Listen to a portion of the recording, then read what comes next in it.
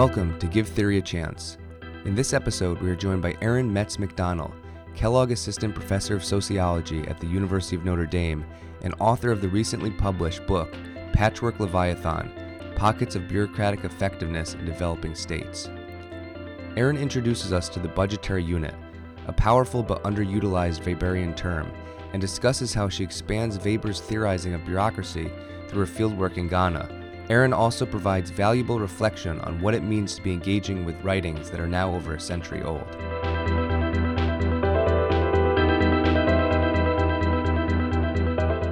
Hi, Aaron. Thanks for joining us today.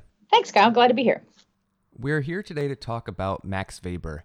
And this is a bit of a difficult question when we're dealing with someone who has as wide-reaching an influence or as big a name as Max Weber. But I'm wondering if you could just get us started by talking a bit about who Max Weber was or what he's known for today. Sure. So Max Weber was a German intellectual, mostly working in the late half of the 19th century, early part of the 20th century. He was from an industrial family. His dad was an aspiring politician. His mom was a Calvinist. And if you're someone who's read any of Weber's works, maybe in your classical theory, that'll start to sound already like some of the works he's the most famous for. I think the work he's probably most famous for is a large volume that was intended to be an edited volume. But then Weber was dissatisfied with the people he had contacted to write some of the sections. And so he wound up really writing most of it himself, which is now known as Economy and Society. And then also a book called The Protestant Ethic. But he's also written a number of other various lectures and essays, such as Science as a Vocation, where he lays out his kind of vision for what the role between the intellectual academic, the world of kind of politics, and society should be, which also I think is a really interesting and inspiring text as we, for today, hundreds of years later, think about the time that we're in now and the precarious position of intellectuals in modern society. It's kind of an interesting text to revisit. So Weber clearly has a large influence within sociology and the surrounding disciplines. But what I'm wondering is, do you have a sense of whether, beyond what's assigned in the classroom, people are reading and engaging with Weber's work? So it's an interesting question. So as you know, Weber is really established as one of a large course offering across the country. He is tucked into the pocket of being part of classical theory. And so a great many people who go through undergraduate and graduate education in sociology are exposed one way or another to his works. I think an interesting, but in some ways kind of challenging feature of that, when I first started getting interested in his ideas about bureaucracy, one of the things I quickly noticed was that he was the constant touch point that went through history for bureaucracy, but that also produced a problem because instead of it being like a stream of knowledge that built on all prior work and moved forward, it was kind of like, I don't know, like a radius with one touch point and then 1,000 little needles juggling out. Because people have been building on Weber's ideas of bureaucracy since the 1950s, but constantly starting with the point of Weber, not starting with the most recent scholar who worked on bureaucracy prior to them. And I think that has been both a benefit for the discipline in terms of a conversation carried forward over time, but also a detriment because we haven't really culminated our knowledge anywhere because all of us, myself included, are guilty of going back to that touchstone point because we recognize it as being something that's going to be so common to the knowledge core of the discipline nationwide. Oh, that's fascinating. And does that also happen in the review process? So if you try to write about these topics without starting with Weber, are you immediately pushed to do so? Or do you have a feeling that that's how that operates? I don't know. I'll confess, I haven't tried. Okay. I haven't tried, in part because I was also really compelled. Like for myself, the way that my interest in bureaucracy got started was by reading about it in Weber and having it clash up against some of the lived experience that I had had prior to graduate school, having lived on the ground in Ghana for, I think at that point, about 2 years. It led me to feel like I had this experience of how certain parts of doing large formal organizations in the context of Ghana and West Africa were pretty different from the way that Weber was talking about them. So that was like the wellspring, that exposure point from his established position within classical theory was the thing that led me to read more about bureaucracy. And so as I read about all of these other scholars in the interim, like Art Stinchcombe, like Eisenstadt, back in the kind of mid-20th century, but lot since, I kind of fell into this trap that I think a lot of graduate students are faced with, which is that we get encouraged to engage with highly cited, high-profile work. And there are not a lot of people who can stand toe-to-toe with Weber in terms of how highly cited they are on bureaucracy. So I paid a lot of attention to kind of engaging with him as opposed to really trying to draw together all of the rest of the work. It also allows you to do some shorthand. I do qualitative research and it takes thousands of words just to introduce your data. And so in that context, if I have to do some sort of a summary of everything that's ever been written on bureaucracy, it winds up taking so much space I can't actually get to the story I want to tell. But if you have something that's occupying a position in the canon, you can relatively quickly reference the idea of Weberian bureaucracy and maybe say a couple of lines about what you mean by it. And that allows you to cut much quicker to what you actually want to talk about. So again, it's one of those blessings that cuts both ways, I think. If you don't mind, could we spend a little bit more time on that first encounter? So you were telling us that you spent time abroad and then you returned and at some point you were exposed to Weber's ideas. When did that happen, or what do you remember about the experience? So I was not a sociology undergraduate major. My undergraduate major was in something called learning and organizational change, which is actually kind of like organizational efficiency. So I came to sociology in grad school. In my very first semester of grad school at Northwestern, I had Wendy Esplund as my classical theory teacher.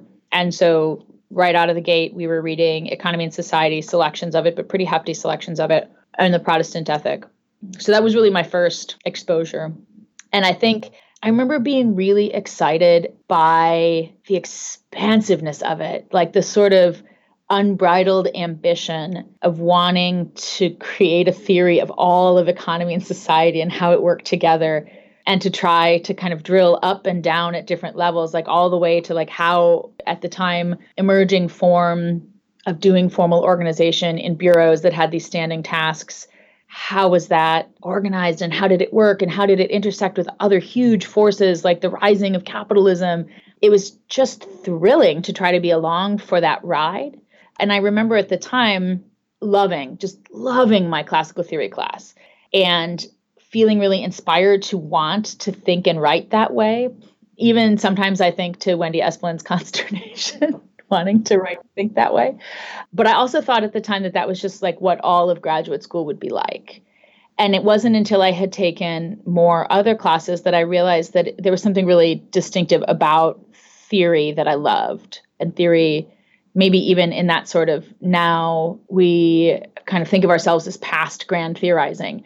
But I think there's something wildly inspiring and audacious about that moment of grand theorizing at the beginning. So it was just those big ideas that kind of drew you in and you found so compelling? The big ideas, the big ambition of like synthesizing across so many different societies that I think you see in Max Weber's work, but also in Elementary Forms of Religious Life by Durkheim, where you're really kind of trying to pick at these patterns that are simultaneously richly detailed in the particular society that they're talking about. And here we might think of like some of Weber's comparative work on religion, but also really with the ambition of sort of looking across those otherwise seemingly different cases to find the through line that might allow us to start to think about human society, both deeply within its individual local context, but also perhaps as having something in common that transcends the local context. Did you find yourself immediately going back to Weber's writing and trying to find more?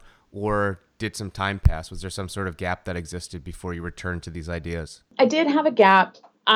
So coursework is kind of like trying to jog on the treadmill at 11. And because I had almost no prior sociological training, I had taken a world systems course sequence and I had taken one social inequality class.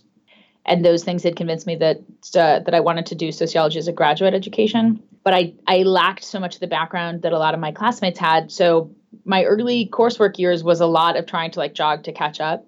And so I wasn't kind of constantly going back to Weber. I did a master's thesis that was focused on immigration at the time.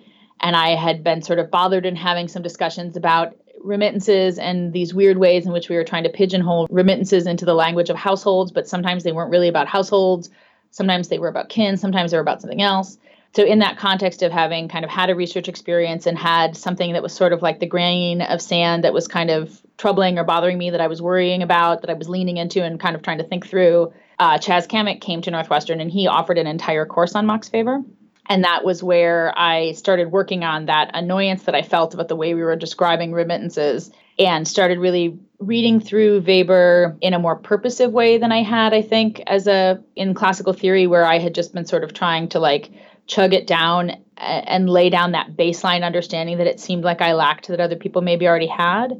when I went back in the luxury of a seminar course, it was like really wanting to dig in and also to think about ways in which this could or could not be useful today or would have to be modified to be useful today. And so out of that course and that discomfort or that irritation that I felt from my exposure to the literature, the contemporary literature on remittances, I was reading in Max Weber and got really interested in his idea of budgetary units. And the more I read across economy and society, the more I became convinced that this idea of budgetary units actually really was meant to be a much more substantial part of his overall theory in that book. The book was posthumously compiled out of notes and notes and piles of notes and drawers and desks.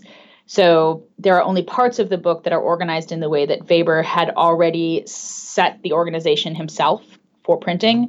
And a lot of the other ones were posthumously organized. And so trying to really reconstruct what we know about the history of how that book came together, where it reflects kind of Weber's most up-to-date thinking before his death, how he was juxtaposing his thinking on these budgetary units against other major conceptual through lines from that book, like capitalism.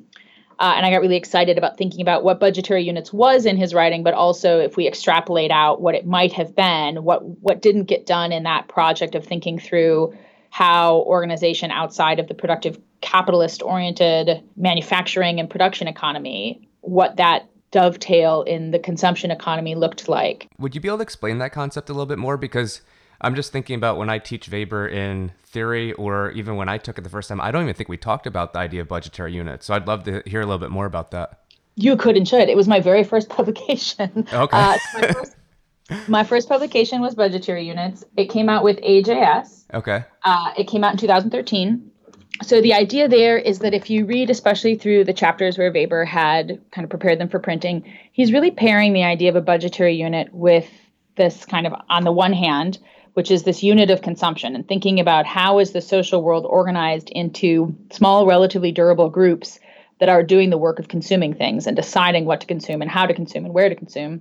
And then on the other hand, the productive apparatus of society. So they really look like bookends in that early setup of the theory.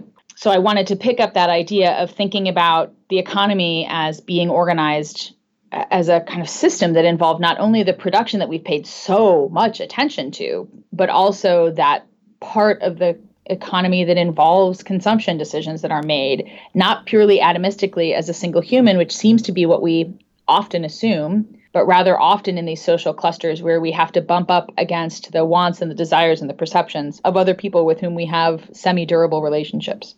It's really fascinating, and I think it might be revealing of how we read theory, but in particular Weber, and I'm completely guilty of this as well when I teach Weber, of how we treat his writing, especially Economy and Society, as these individual encyclopedia entries where you can just pick and choose what's useful or what's fascinating. And I don't feel like we always look for that through line or that guiding argument that kind of brings the whole package together. Yeah, for me it was, and it wasn't until I had that opportunity to really devote a quarter, Northwestern was on the quarter system, to digging into Weber that I was able to do that kind of reading where I was really systematically trying to trace a concept through all of the places where it appeared, think about all of the things it was in dialogue with throughout that, but also think about that unfolding of it as a part of his work.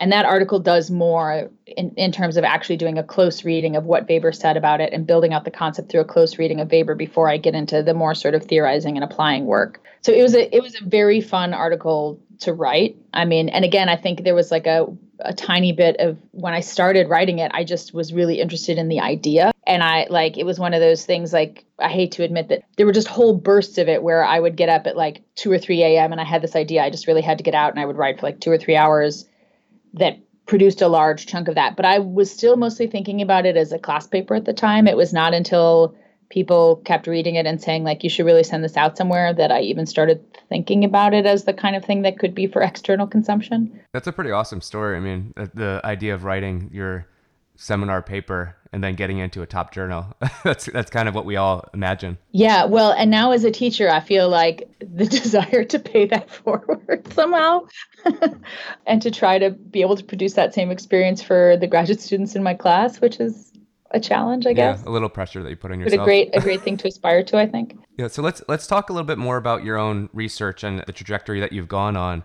So how have you seen Weber influencing your work as you go out into the field and build this body of scholarship? My work has two kind of subcomponents to it. One subcomponent is around the slice of economic life having to do with consumption, of which the budgetary units work. And then I have some work right now on kind of multiple versions of perceiving morality through the lens of consumption. And then the other part of my work, although sharing kind of an overarching interest in how social organization affects political and economic outcomes, about putting forward a more cognitively and culturally grounded understanding of social organization, has to do with political organization, and in particular being really interested in the political organization of administrative states in low-income contexts. So my primary fieldwork is in Ghana. So there I would say that I was really influenced at the time by, when I was starting the work, it was this kind of moment of the flourishing of developmental states, kind of peaking, a lot of excitement about developmental states from people who worked outside of the US. That seems like the primary way in which information about states and lives outside of the US and Europe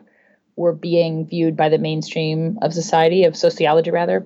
So I had been interested in the idea of developmental states, and they were sort of tacitly based on this idea of Weberian bureaucracy. So I found myself kind of once again getting cozy with Weber, only this time through the lens of bureaucracy. And so unlike budgetary units, where I was really resuscitating a concept that I saw as very central to Weber's work, but which had not been built into the subsequent canon of his work, with bureaucracy, I was squarely sitting on like perhaps the most highly recognizable concept he's developed. And so there it was a different set of challenges. I didn't really go into the field necessarily thinking I was going to write a paper about bureaucracy. I think I went into the field with some of the assumptions from the developmental state work but of course it had to be Weberian bureaucracy. And then I was going to ask a higher order question on top of that. And instead, as I was going through and collecting data and collecting information, I started to kind of realize that not only were there these slippages between the idealized what would a Weberian bureaucracy look like, but in some ways, the moments and the ways in which the highly effective Ghanaian state units that I was studying worked and were organized were not only just different from Weberian bureaucracy, but they started to seem kind of antithetical to some of the classic characteristics that we often have students read about in association with bureaucracy. And so that became a thing that I wanted to lean into and use that to think about how we can highlight more of the often unsaid boundary conditions of what gets put forward as generalizable social theory, but which in fact are often based on the US and Europe, and to think instead about how we can better understand the human condition or states or whatever it is we're looking at in a more holistic way if we interrogate some of those boundary conditions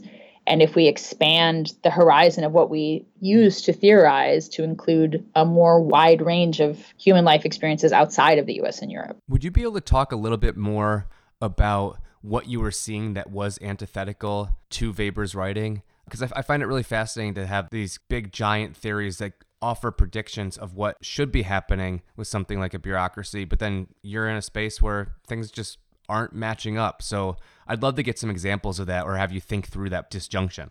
Sure, absolutely. So one of the things I remember being really struck by is that if we take the received wisdom about bureaucracy coming out of Weber and others, there's this sense that there's a really stable career progression through bureaucracy, that's indeed one of its attractions, that you go from lower level to middle manager, and that middle managers are almost sort of like the icon of bureaucracy, these little cogs in the wheel.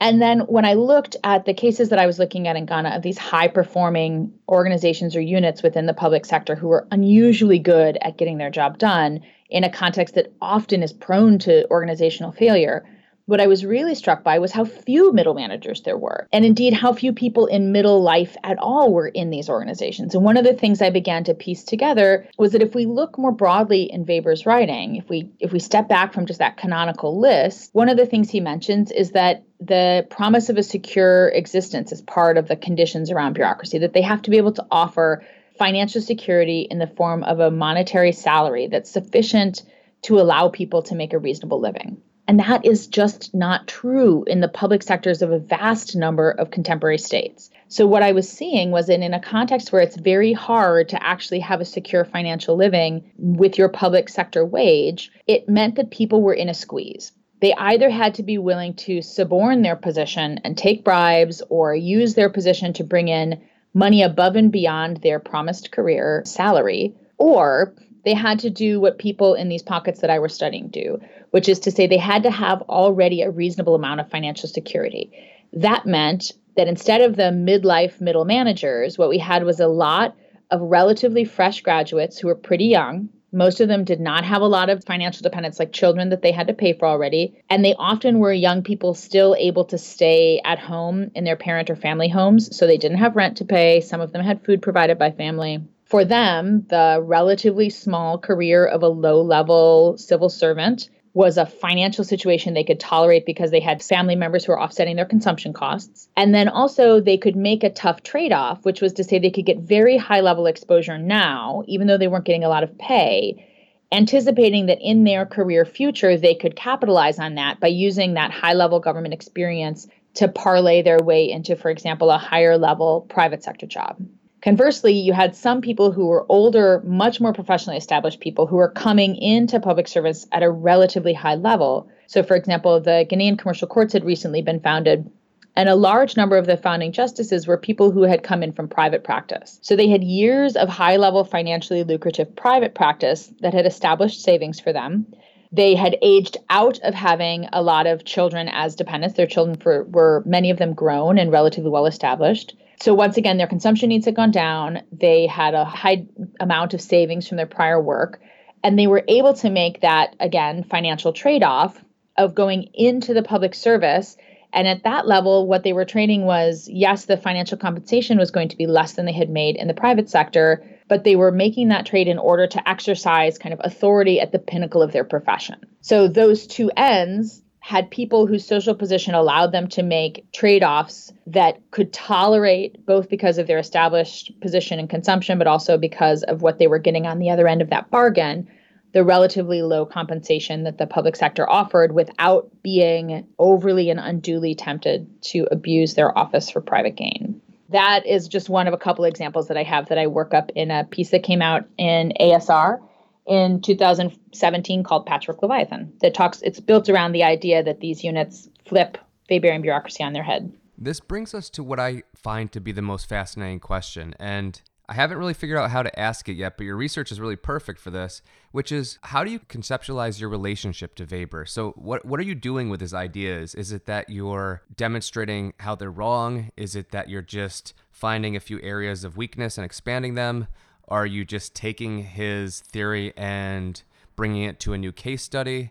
In a sense, what are we doing with classic theory? What are we doing with these ideas from 100 years ago when the world looked a little bit different than it does now? Yeah, and I think that brings up a discussion that, we can maybe have later in greater depth about sort of what is the role of classic theory as an instruction within the way that we teach sociology. But I think I often think of myself as building on Weber's work. So in the budgetary unit sense, it was kind of saying things that I think maybe Weber would have said if he had had the time, if he had been able to go forward in time and kind of understand better us as the contemporary readers of his work, and the way that the intervening 100 years would develop scholarship. In the case of me engaging with his ideas about bureaucracy, I think, again, I see myself in some ways as having a dialogue with how scholars in the intervening years have taken a part of Weber out of the context. So there, the argument is we've really, really fetishized this small clip about Weber and these are the characteristics of bureaucracy. It involves paperwork and discrete jurisdictions and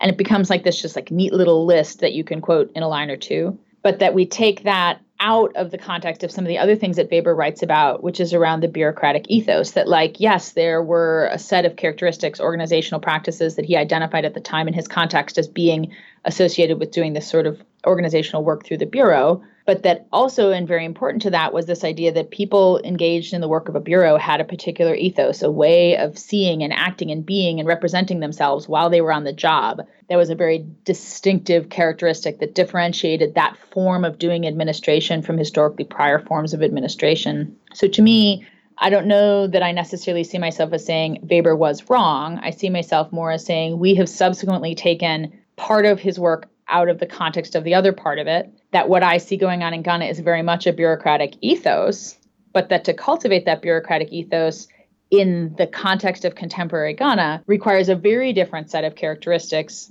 to allow that organization to grapple with its environment than were the kind of characteristics that were required at the end of 19th century Germany, which, I think on face value makes actually a ton of sense.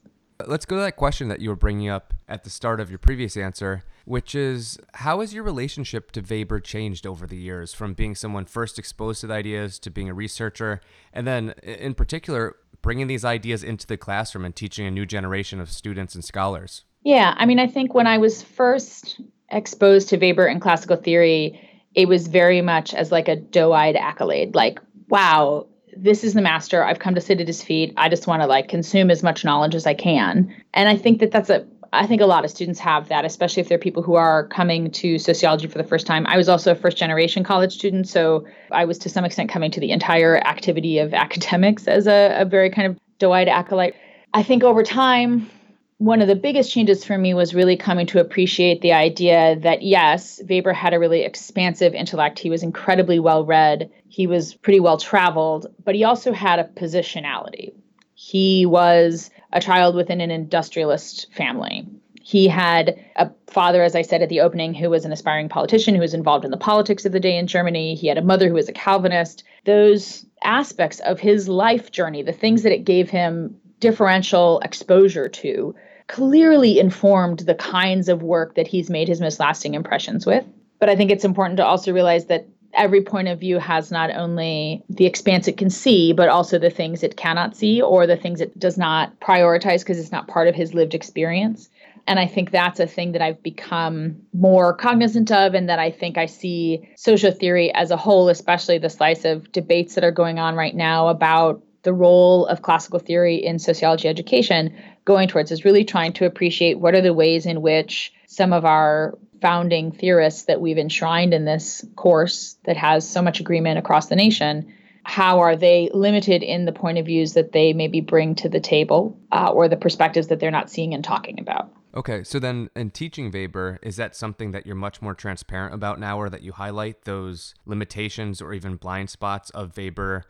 It is one of the things we try to talk about. So, for example, I teach a graduate sociology of organizations class. And one of the things that we sometimes read and talk about is the parts of the Protestant ethic where he talks about peace rates and why people do or do not respond in particular ways to rises in peace rate incentives that were being experimented with at this kind of turn of the 20th century moment. And then we also read a slice from the kind of early industrial relations Hawthorne studies. And the thing that I think is interesting about that is that in Weber, you see him sort of assuming that people are cultural dupes, that workers are too stupid to understand that they should work harder to earn more money, and that earning money is sort of a value to be perceived, and that people who just work as much as they needed to earn the wage that they earned yesterday and go home are somehow missing the boat. And then in the Hawthorne studies, they're not just taking the perspective of management, they're actually going and working very closely right around roughly the same time period with workers and observing workers closely, observing the conversation between workers. And they come to a very different conclusion about why workers don't respond fully to piece rate incentives, which is that workers are very, very suspicious of management. And they believe that if they respond to piece rate incentives by increasing their productivity, management will eventually reduce those incentives, but hold them to the higher, now revealed productivity level. And I think that's a moment for having a discussion about how Weber, by virtue of his alignment with the industrial management class, perhaps by not going in and doing that shop floor, close observation of people who didn't see and think about the world the way he did, misinterpreted perhaps what was going on. All right. So as a final question, as a way to wrap up the podcast, I'm wondering if you could reflect a bit on the selling points of Weber and how we read Weber and why it's worth doing so. So drawing on your experience as a teacher or as a researcher, if you're in front of that room of undergrads, grad students, people outside of academia, why do we engage in this sometimes difficult task of reading a scholar like this? And his work, because of the scope, can be very daunting. Sometimes the writing can be dry, but why is it worth still going back and opening up economy and society, or the Protestant ethic and the spirit of capitalism? Yeah, I think you're totally, I've never found Weber dry. So I'll say no, not dry. But I can definitely sympathize with the idea of it being kind of overwhelming and how expansive it is. I think it opens up a conversation about what is classical theory to us as contemporary practicing sociologists, whether as students or as scholars in our own right. Sociology is an interesting field. We have a very high premium on novelty. And we have kind of a simultaneous weight on both theory and theoretical generalizability, but also empirical veracity. That's a particular constellation of disciplinary tastes that makes us somewhat different from disciplines like anthropology or economics. And I think one of the strange consequences of that is that we have a tendency to say, for example, create a lot more terms. In psychology and economics, you see there's much more of a convergence around a set of terminology that then gets driven forward as a research agenda over 20 or 30 years. You see that in social psychology as well. Mainstream sociology has been a lot less likely to do that, to drive forward that continuous building agenda around a set of terms. And so in that sense, I think I'm very sympathetic to the role that classical theory plays as one of perhaps a handful of touch points that we have in common as a discipline and have had in common as a discipline for a long time. I think there is a virtue to be had for having some common ground about where conversations start, but it's also become, I think, and justly so, increasingly contentious as we think about how that moment in which our discipline was born was also really problematic in terms of the exclusion of women and scholars of color from the academy. And even those who fought incredibly to get into the academy were marginalized in terms of the attention that their work received. And so we now, to the extent that we valorize people who had their foot in the door at the beginning, are continuously doubling down on that privilege and carrying it forward in the intervening decades. So I think there's some interesting conversations going on about how we can think about, does classical theory have a value? How can we make it exciting in terms of showing its contemporary relevance? Like, to me, I see Max Weber ideas all over the place. I mentioned at the beginning, the sciences of vocation, that idea about, what can we as social scientists do is part of what inspires me to have a conversation with my undergraduates in every class I teach about the difference between their opinion and their preferences, which kind of builds on this idea that, yes, you're allowed to have preferences, but you're not allowed to have opinions about states of fact. That's something subject to empirical validation that we can look at in the world. You cannot have an opinion about whether A causes B. You can have access to a set of evidence that might persuade other people about whether or not A causes B. Those kinds of conversations are written hundreds of years ago, but incredibly relevant today. So I think there's both a way to take forward what is really helpful and useful about classical theory, and to the extent that it's relevant, to really show that aspect of the continuing structures of society that we carry forward with us, but also to think about how we can broaden the canon and include some interesting new work. I think in that regard, a lot of attention and praise should go to Alden Morris's really tremendous work to bring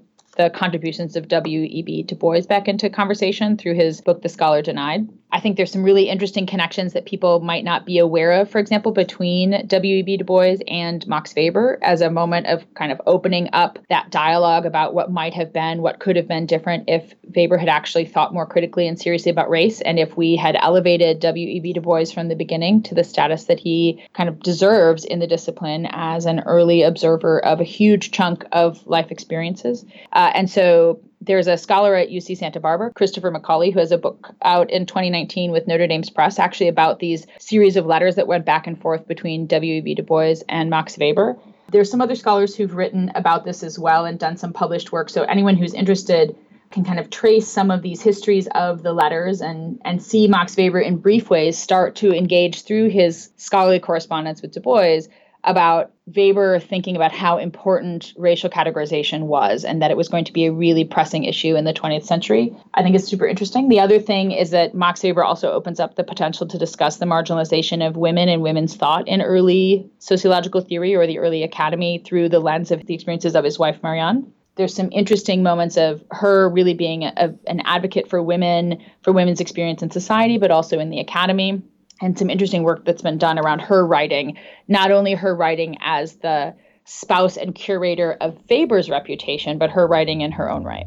Perfect. I really appreciate you ending thinking about why we still read this stuff, but also possibilities for new ways to read this. So that's a perfect way to end. So thank you again for joining us today. Yeah, absolutely. Thanks so much. Appreciation goes to Jeffrey Gilbert for providing our theme music, undergraduate sociologists Beth Heberger, Alicia Rios, and Simone Graham for their help with the project, and most importantly, on behalf of me, Kyle Green, thank you for giving theory a chance.